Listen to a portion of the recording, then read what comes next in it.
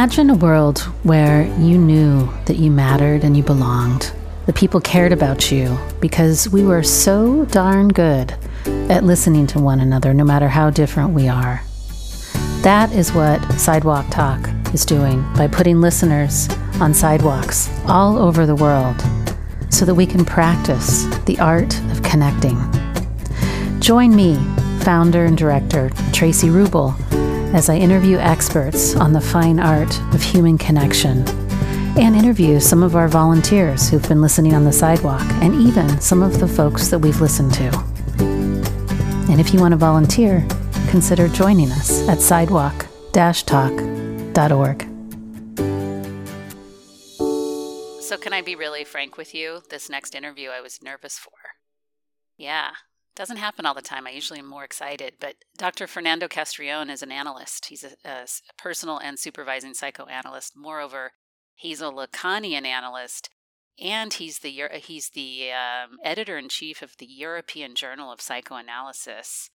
He's also a member of the Istituto Elvio Fascinelli, the Institute of Advanced Studies in Psychoanalysis based in Rome, Italy. And here's the scoop. I have had my run-ins with psychoanalysts, and he addresses it right off the bat.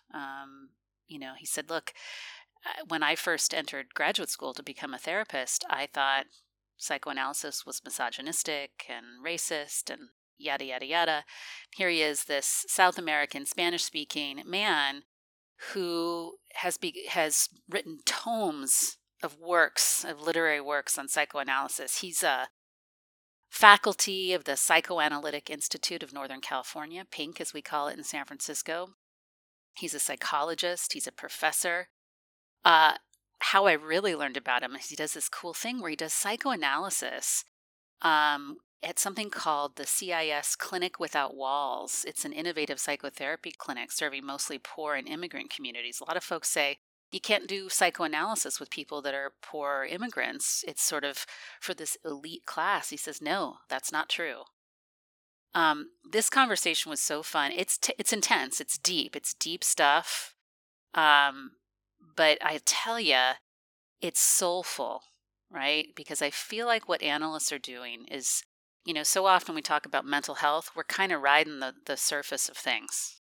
Okay. And what I find, whether you're a Jungian analyst, a Lacanian analyst, or a Freudian analyst, what these folks do, from my opinion, is they are getting to soul level work. And it's not always cute. It's definitely not the easiest work, and it's not focused on symptoms reduction.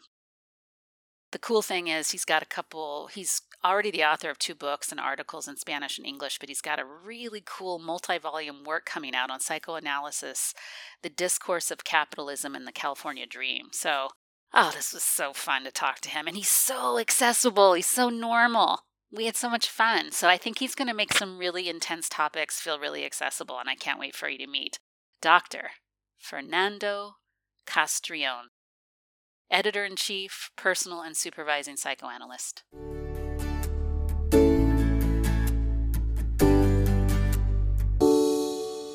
Dr. Fernando Castrillon, I'm pretty sure that I passed you in the hallways of CIS while I was in graduate school there. I think it's like close to 20 years now.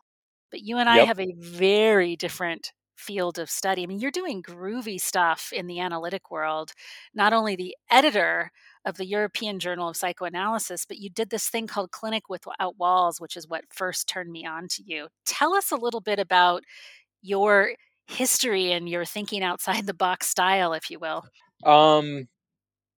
Well, so I'll just go straight with the first thing that comes into my mind, as if this were a session, right?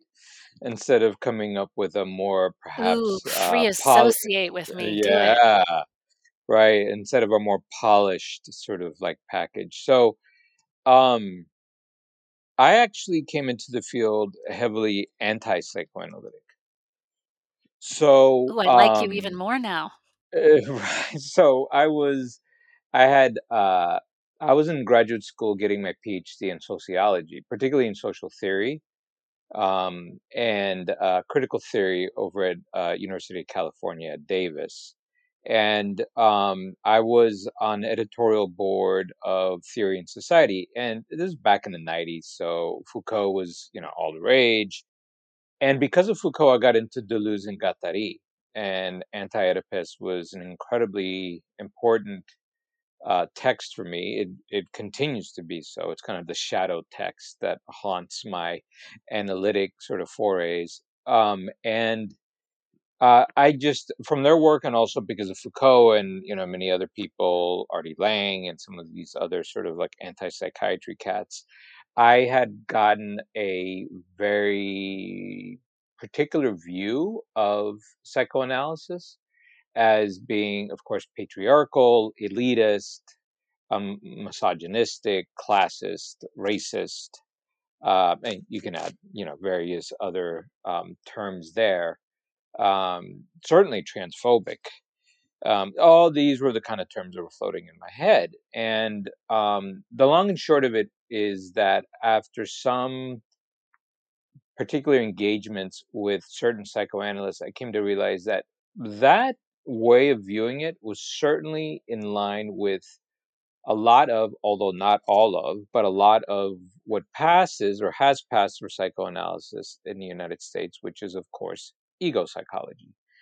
Um, but then I started, after a while, I realized that, be that as it may, I was still very interested in schizoanalysis, which is what Deleuze and Guattari speak of in their work.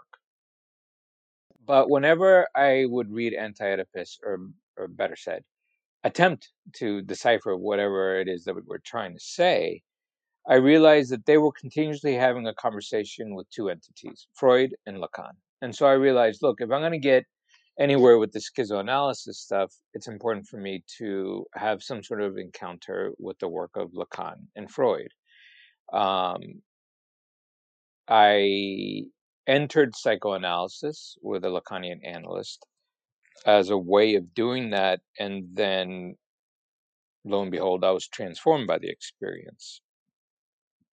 And years later, yeah, now I'm an analyst and been practicing as an analyst for a decade now. And yeah, and this is what I write in. Yeah, I'm heavily invested in this field in many ways. But there were very particular things about the work of Lacan that really spoke to me and continue to speak to me to this day. So that's how I entered into all this. But it's interesting you bring up CIIS, because I'm a faculty member there. I've been a faculty member at CIIS now for like 15 or 16 years. And so I think that experience of being at the California Institute of Integral Studies, in many ways, the sort of premier, quote, alternative school in California for anything having to do with spirituality and, psychotherapy. And at the same time, inhabiting the world of, the Lacanian field. It's like, how do those two work together? Well, I think that's so much of what I've been working through and working with over the last decade and a half. That's one way of perhaps glimpsing into, or looking into, peering into what it is that I'm involved in. So I want to back up for a second because I think the listeners aren't going to be as geeky as I am. Can you give an overview? This is so hard, but can you give an overview of how psychoanalysis might be different than the kind of therapy that more and more people are getting, where they're going in and maybe getting some thought sort of management therapy or symptom management therapy, or uh, yeah, working on their family system. How would you give the overview of psychoanalysis for folks listening? That in many ways goes straight to the heart of it. That's a good sign of a really awesome interviewer, I have to say, Tracy.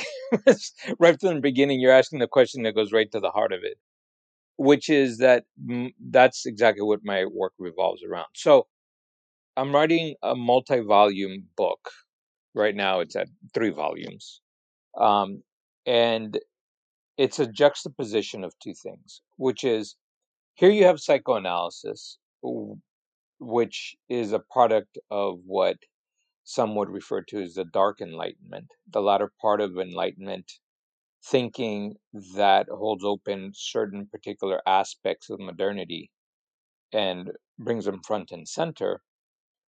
How is it that that set of practices and and thought, how does all that fit into a place like California? Um, So this is the where volume Psychoanalysis, Discourse of Capitalism and the California Dream that I saw on your website. exactly, right? Nice. So right, so that it because so let me actually bring of all people Bion, Wilfred Bion into this. So as you may well know, Bion came to spend the last 10 years of his life in Los Angeles. And I mean, he was incredibly famous in the UK, comes out to California, comes out to LA, starts practicing, and is actually having a tough time at it, Beyond, of all people. Like in his day, one of the sort of like heavyweights of the field comes out to LA and certainly has analysis, but most of them are people in formation. They're analysts in training. But he's not getting a lot of people outside of that, right? And I say this because I've spoken with several people who were in analysis with Beyond. And one of the things that Beyond said when he got here, after he was here for some while, and kind of had a taste for what the scene was like, said, "How is anybody going to come to psychoanalysis when there is so much else on offer? Yoga, spiritual traditions of different types, right? All kinds of different psychotherapies. A lot of them are kind of like thought management, CBT-ish kind of things, or the sort of precursors to all that. We're talking the 70s here." And his question was, well, why would anybody come to psychoanalysis, right? That's essentially my question. Why would anybody come to psychoanalysis in general, nowadays, especially, but most certainly, and more importantly for me, why in California? And the reason I single out California is because the utopian impulse in California is extremely strong and shows up all over the place, right? There is a certain set of conditions and material sort of arrangements that allow for a certain kind of freedom of thought up to a point, expansiveness, but certainly a utopian kind of thinking that leads to a lot of cutting edge kind of things. Okay, so obviously we have Silicon Valley. In San Francisco, we have Silicon Alley. We have all the tech innovations that are constantly occurring here. You have Hollywood. You have many cutting edge kind of things that are consistently an outgrowth of the kind of environment that we have here. So how does that set that particular arrangement, right, which is premised on the California dream, which I'll get to in just a second, how does that align with something like psychoanalysis of the kind that I inhabit, which is premised on this whole idea of the lack? So the lack as something actually not there, but yet generative of something if one is able to sit with it. The big problem in sort of utopian thinking is that any sort of omission or lack is understood to be somehow nullifying of subjectivity, actually. So if you're operating in a way in which what you're constantly attending to is the lack, how does that align with anything in California? But yet it happens. My practice is full, thankfully, and it's been like that for years. How is it that that's the case? Why is it that people would come to psychoanalysis in California? And that's essentially the question I'm asking. Because the California dream that we've heard about in so many different ways, I actually theorize as being nothing other than the discourse of capitalism in the way that Lacan spoke about it, right? So Lacan had four discourses or four ways of conceiving the social bond, four ways of understanding the nexus between subjectivity and the social field, right? And so you have the discourse of the master, the discourse of the university, the discourse of the hysteric, and then you have, of course, the discourse of psychoanalysis. He had a fifth quasi discourse, which he called the discourse of capitalism. That discourse of capitalism is what exists here and has always existed here since Europeans came to California. So I won't go into all of it because it's extremely complex. But if you look at the temporality of how discourses got set up, California was not somehow laden with a discourse of the master it had to get rid of in order to institute a discourse of capitalism. Unlike the East Coast of the US, or most certainly Europe, or South America, for example, which is where my origins are.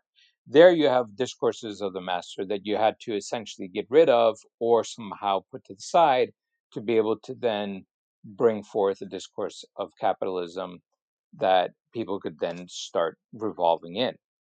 In California, you have the beginning of statehood at the same time that markets are already taking place. There is no discourse of the master. And so you have the discourse of capitalism commensurate with the beginnings of California as we understand California to be. That's a California dream. So I want to bring this into story so that these terms come alive for people and they can feel it as you're talking about it. So here I am. I actually am a born and raised Californian, actually, which means Ah, that I don't have one of the the few. one of the few. I had a Yeah, stint. yeah. I'm currently living in Germany, and I had a stint living in Oregon for a few years, but born and raised Californian. So Mm-hmm. I'm suffering from anxiety, and I come in to see you, and I'm thinking the reason why I want to go in and see Dr. Castrione is because I am feeling anxious all the time. I feel like burnt out. I'm working too many hours. How might I be benefiting or even holding this idea of what you and I are doing together as your analyzand patient? I don't know what you Mm-hmm. call me. Mm-hmm. Mm-hmm. So I mean, going back to the question you had asked before, which I don't think I did a very good job of answering, which is how does, let's say, the approach that I come out of, right, the lineage that I come out of, different than what is usually on offer here?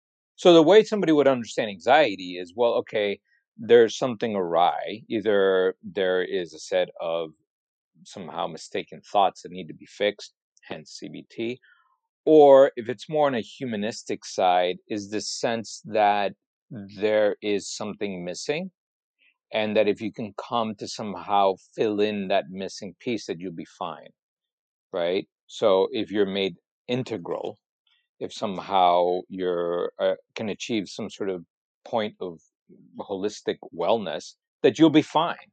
So many of the therapies, for example, that are propagated at a place like CIS are is premised on this idea, right? You go to the therapist to actually get the thing that you don't have. Alan Watts, one of the founders of CIS, called this the game of Western psychotherapy. It's a game. So, but what do you do in a game? It's a way of bringing people in, but once they're in, you do something different, right? And I think that's what Lacanians endeavor to do, which is, sure, that might be the premise that brings somebody in, but when somebody gets in, what you look at is what they sense is missing, and then actually go from there and see it as something generative as opposed to something that must be somehow corrected or filled in. That there's something about what is missing that speaks something. And my job, in my position as analyst, which I'm placed there by the person speaking, the person who's asking to come into the work, my job then is to sit there and listen to what might arise from this place of lack, as opposed to somehow nullifying it by trying to fill it in with something, right? So Yep. implicit, just real quick, so implicit in that is that that I mean, and this is key, is that runs directly counter to the discourse of capitalism. And that's what I want to emphasize, because that's key. Unless you get that, you can't get exactly what you cannot get what it is that a Lacanian would be doing. Because you're not giving the client something in return for their fee. You're not filling up the empty self with something that's going to make them feel better. You're actually sort of, as I'm hearing it and sort of combining my very, kindergarten level understanding of Lacan, you're actually helping this person make more accurate sense of their life and seeing it more clearly than necessarily making them feel better. It's for them to speak something that they didn't know they even had within them by virtue of simply sitting with what they bring in as opposed to trying to fix it. Yep. So play with me for a second here. I invite Yeah. you to analyze what I'm going to say. Okay. Well, first I'll ask you this kind of weird question. I started sitting on a sidewalk 6 years ago because of a dream.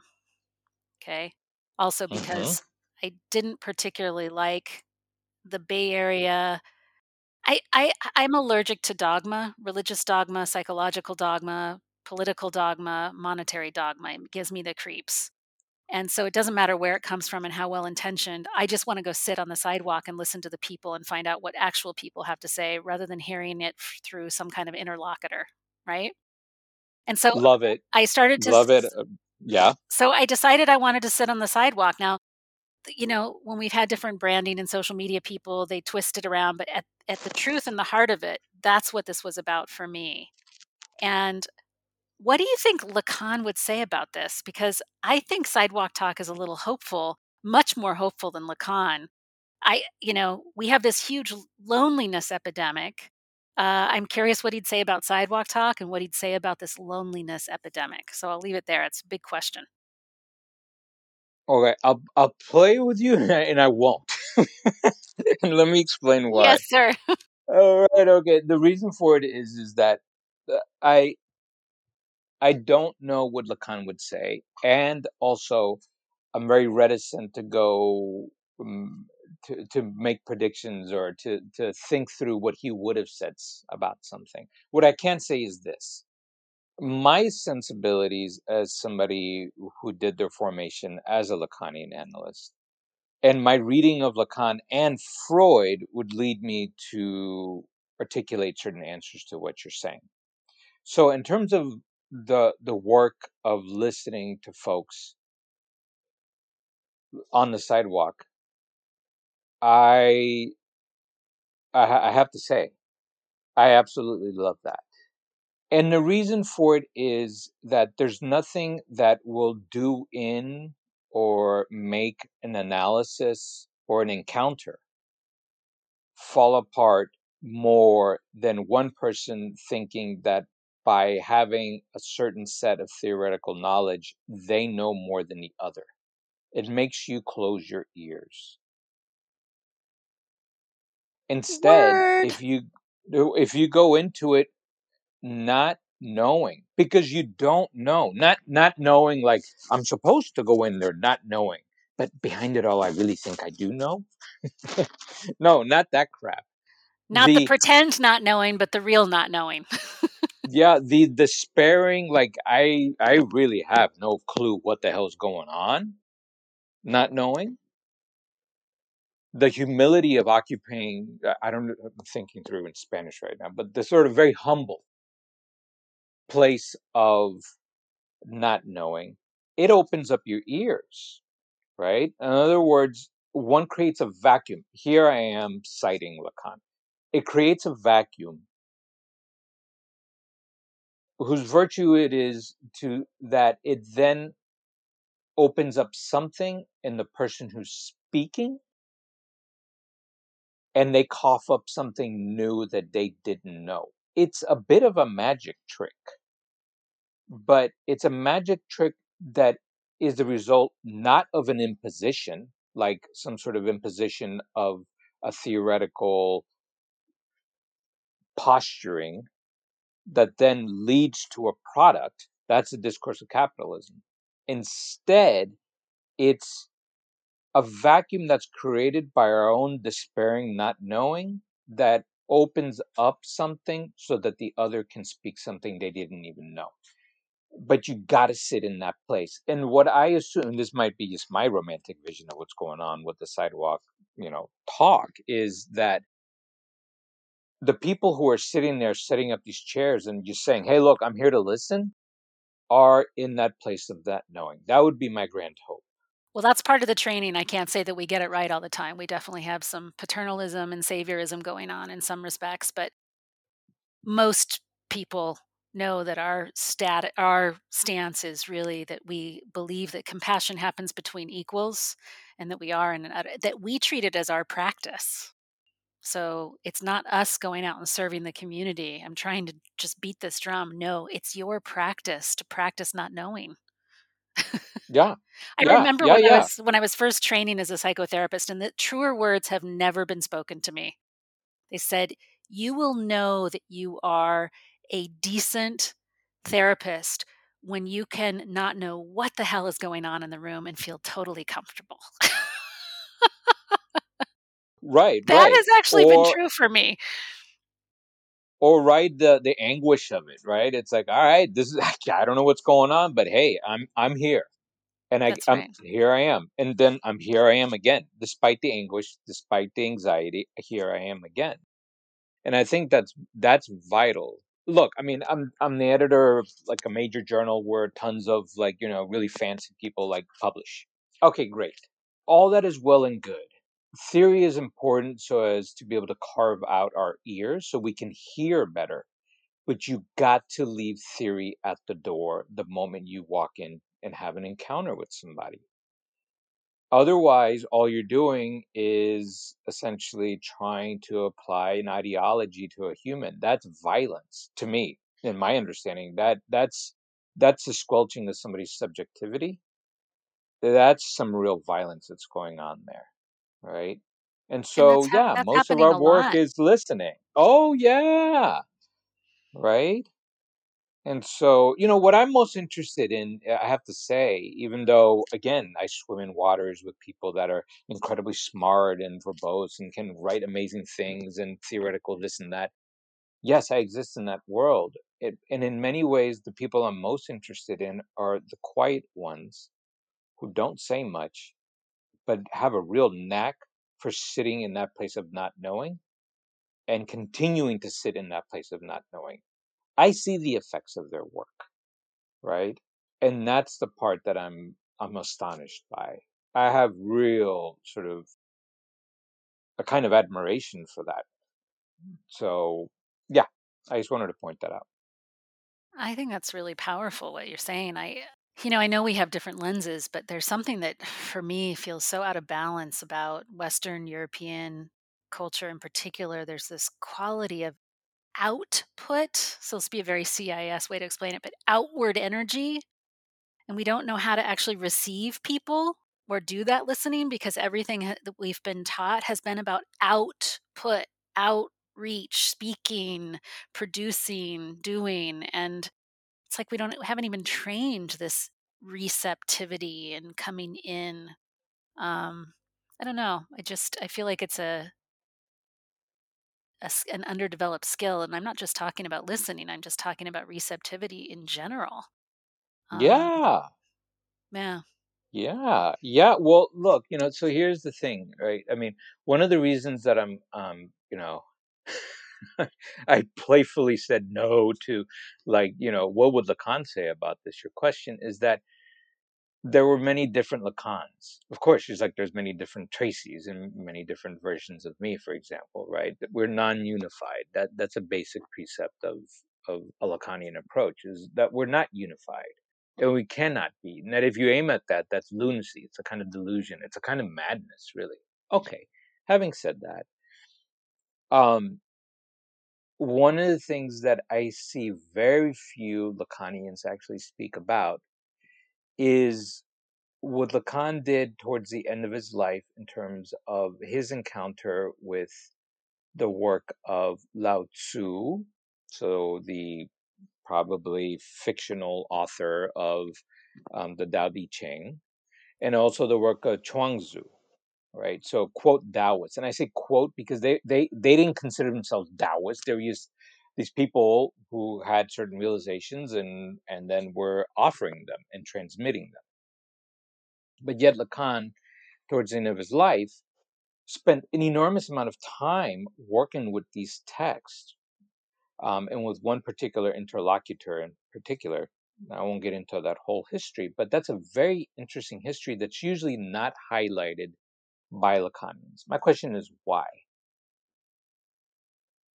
The works of Lao Tzu and the work of Chuang-Tzu in particular, and for me, the greatest philosopher of all time was Chuang-Tzu, um, who was writing, 250 years, before Christ, um, is is all about receptivity, right? That capacity to somehow create an emptiness that then allows for something else to be born.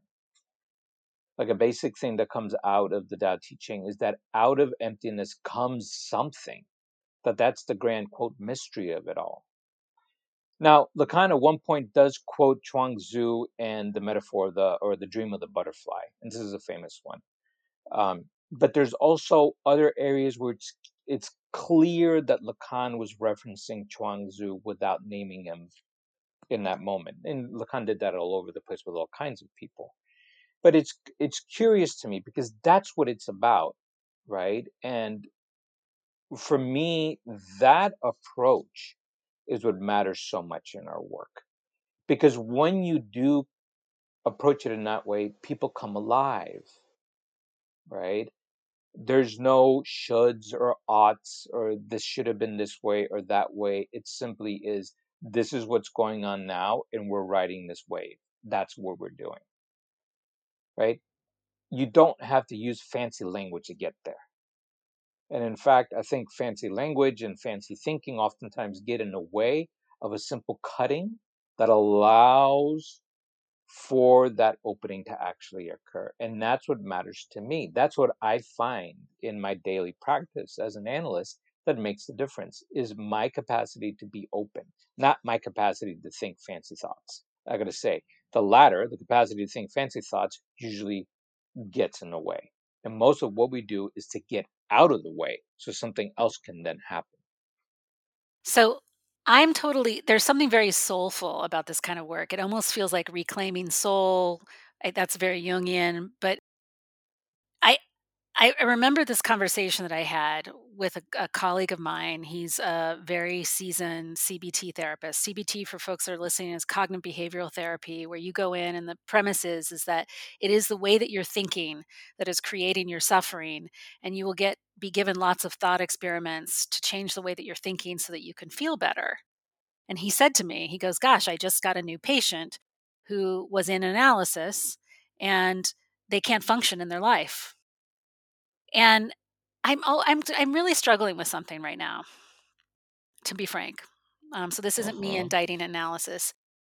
I'm a little angry at psychotherapy, and I'm feeling very grateful to be talking to you and to be able to say this out loud.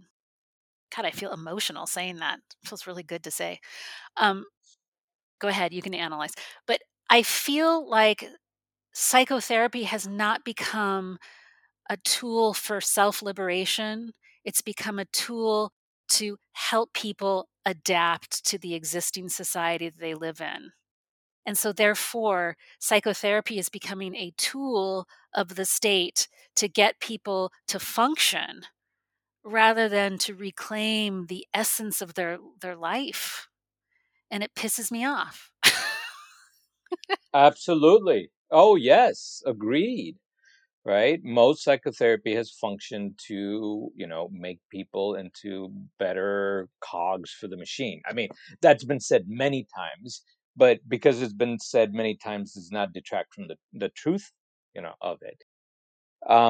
I think that's most certainly the case. And I think a large part of psychotherapy is guilty as charged, as certainly being part of that.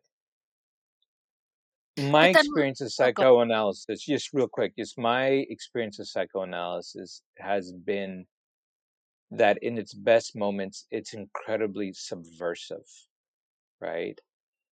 Um, it's upsetting. It undercuts the very premises that we think keep everything afloat. I was just talking to somebody earlier today, a supervisee, in fact, right? And she does amazing work. And one of the things that we were talking about is so you know how kids have little floaties on their arms when they're learning to like swim in the Yeah. pool, Yeah. and we all have floaties. Psychoanalysis at its best is constantly deflating those floaties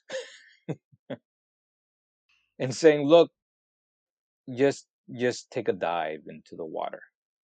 You've been told that if you fall into the water, you will die, literally. And by virtue of its approach, the best moments of psychoanalysis, because they're moments, right? Allow somebody to look at the floaties and say, you know what? I thought I needed you. I don't need you, floaties. I'm just gonna let myself settle into this and see what happens. It's a risk. It most certainly is a risk. But here's the thing: is to not do that is also a risk. But that risk we've learned socially to somehow hide from each other.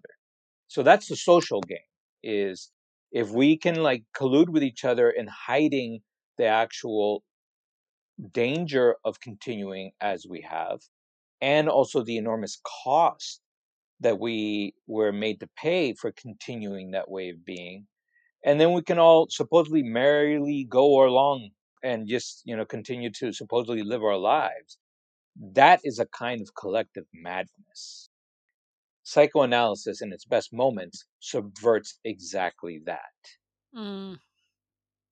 So I know we have just a bit of time here left. There's this one last big topic I want to tackle, which is the topic of Yeah. loneliness, because I'm even starting to,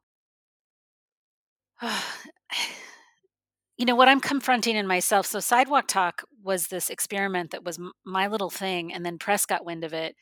Then there was a video that went viral, and then it grew big, and then I felt the pressure to like respond to that demand to put something out there. And then I responded to the demand, and then I got sucked into the capitalist tidal wave of, oh my God, I've got to build a website, and now I've got to make money and make this thing go. And now I'm back to the screw that. I just want to go back to it being the experiment again. So I've kind of gone through this whole cycle. And now I'm feeling the same way with how we're approaching loneliness as an epidemic, that it feels like it's becoming carried away by the capitalist wave. And we're throwing a bunch of, you know, apps and devices and conferences and ideas. And yet it's still at the root of it.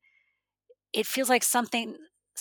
I'm so curious what analysis or psychoanalysis would think or say, and I know there can't be one answer, but what it might say about our society that seems to be experiencing collective loneliness. And I have a sense Jacques Lacan would say something like, well, because we are alone and we die alone, so freaking grieve it and learn that that's reality. But I'm curious what you would say. What is this thing about loneliness? Yeah, I mean, I would agree with Lacan on that, but that's not all of it. And what I'm saying with that is that yes, I mean, I think there is a real liberation of a certain kind to sit with the truth that we are alone. We're born alone. We die alone, right? Nobody's going to come and die for us. That if I'm deathly ill with something, there's not somebody who's going to come and say, hey, don't worry about it. I'll take the hit on this one so you can continue living. No, I have to bear that. And I have to bear it alone. In the moment where I go, right, I might have loved ones around me, but they're not really with me. They're not with me in that experience. And that's true, and I want to stay with that.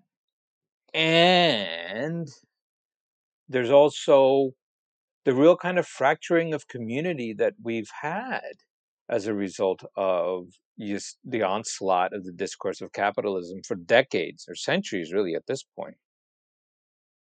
That the sort of high point of madness that we've gotten to with its really intense set of issues, including loneliness. So I agree with that. That is a real hallmark of our times, is this intense loneliness. Is not something to just be swept under the carpet and to be said, hey, look, you're going to die alone. You've been alone the whole time. You just get used to it. Quit your, complaining. You sit with it. No, it's not so easy because the social is in tatters at this point. And I think the loneliness we're speaking about has to do with that as well. So the other part of it is, and I think this is something that psychoanalysis can offer, is there's a real yearning for a certain kind of connection when you sit with the fact that you really are alone. It's not a yearning for union, right? Which it would be more the neurotic variety, right? Like, okay, if only if only I could have the skills to be able to connect with other people, I'd be really one with them. No, I think that's delusional. However, when you sit with the fact that you really are alone and that you will die alone, there is a possibility that something opens up on your side that wants a connection with people of a certain kind. It does not negate that you will continue to be alone, but you can be with others in that place. There's a lot more I can say here, and it's very easy to take my words as saying something else. But I do not want to dismiss what I would term, like others have, I don't want to dismiss a real epidemic of loneliness that we have now. And to use Lacan to somehow sanctify and rationalize something that is highly problematic and really afflicts people, like people that I know personally, right? That's like a real thing. And I do not want to dismiss that as just neurotic thinking. It's not just neurotic thinking. There's more to it than that. There's something kind of beautiful. I want to reflect back. I almost hear you saying that when you can tell yourself the truth about this piece of loneliness, and then we can sit together and be in connection around that truth, that perhaps, I mean, you didn't say this, but that perhaps is another kind of connection that might not be as collusive with the phony baloney, because now we're really connecting on the real. Yeah, certainly. I think that's a way of saying it. I mean, the final thing I'll say on this, just in the interest of time, is if you're not looking at the social. So, let's say myself, if I'm not looking at the social to grant me a place so I know where I stand, then I can take the social for what it is. I can actually sit with others for who they are in themselves, not what I make them out to be for me because of some sort of security concern, right?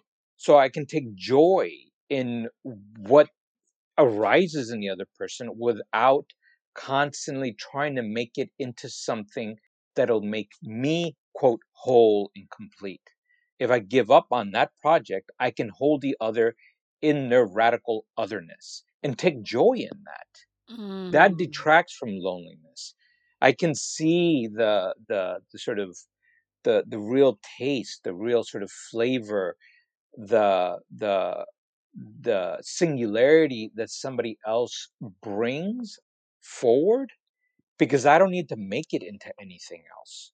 But that means I have to do something on my side so I don't do that to them. I don't make what they're bringing forth into something other than what it is. I can allow it to just be what it is for them. Hmm.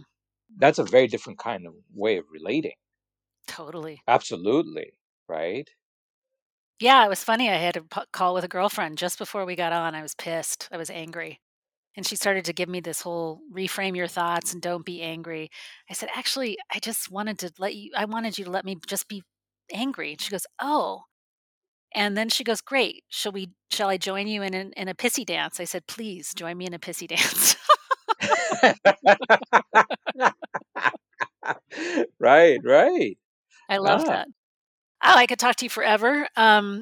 Look, we have this ritual that I get out of the way as interlocutor here and invite you to speak to directly to these folks that decide they want to take up listening as their own practice, if you will, and sit on sidewalks, not just in the US, but all over the world. what would you want to say to them as a parting wish or words of wisdom? Well, that's the biggest question you've asked me in this whole interview, Tracy. The reason I'm saying that is, I mean, seriously, who am I to say anything like that to another human? What I can speak to is from my experience, which is the more that we can empty ourselves out, the more the other will come forward. The less we are reliant on finding our footing in the world by trying to make the other give us a place, the more that the other will come through as something that is just them. So it's, in a sense, I'm just re-articulating what I was just speaking to before about the loneliness piece. But I think that's what, quote, amateurs or people who don't or are not fully trained in psychotherapy and psychoanalysis, that's what they can bring in a way that few people do. In the end, the best psychoanalytic training is an unlearning. Right? It's like all that stuff you learn, it's like, get rid of that. Just sit and listen. But it's a certain kind of listening. And the listening is for something that has nothing to do with us. You enter somebody else's world as best as you can. Mm-hmm. And that, when you do that, there is a magic that happens, for sure. Yeah, the radical otherness. Oh, this was fantastic. For everyone that's been listening, you can look up Dr. Castrillon in the show notes. You can follow him. You can maybe subscribe to the European Psychoanalytic Journal. But there'll be a bunch of information. Thank you so much for being here and for the work that you do. And it was so fun to finally talk to you live. I can't believe it after all these years. It was great. Right. Thank you so much, Tracy. This has been a real joy. This has been the highlight of my day. So thank you so much. I appreciate your time and your questions and your ear. Your listening made a big difference. Thank you. Thank you for being here and listening to this episode of the Sidewalk Talk podcast. If you like what you heard, tell your friends, tell your family, like and comment on the podcast publisher that you're listening from, and subscribe. This will help us get the word out about changing our culture to one of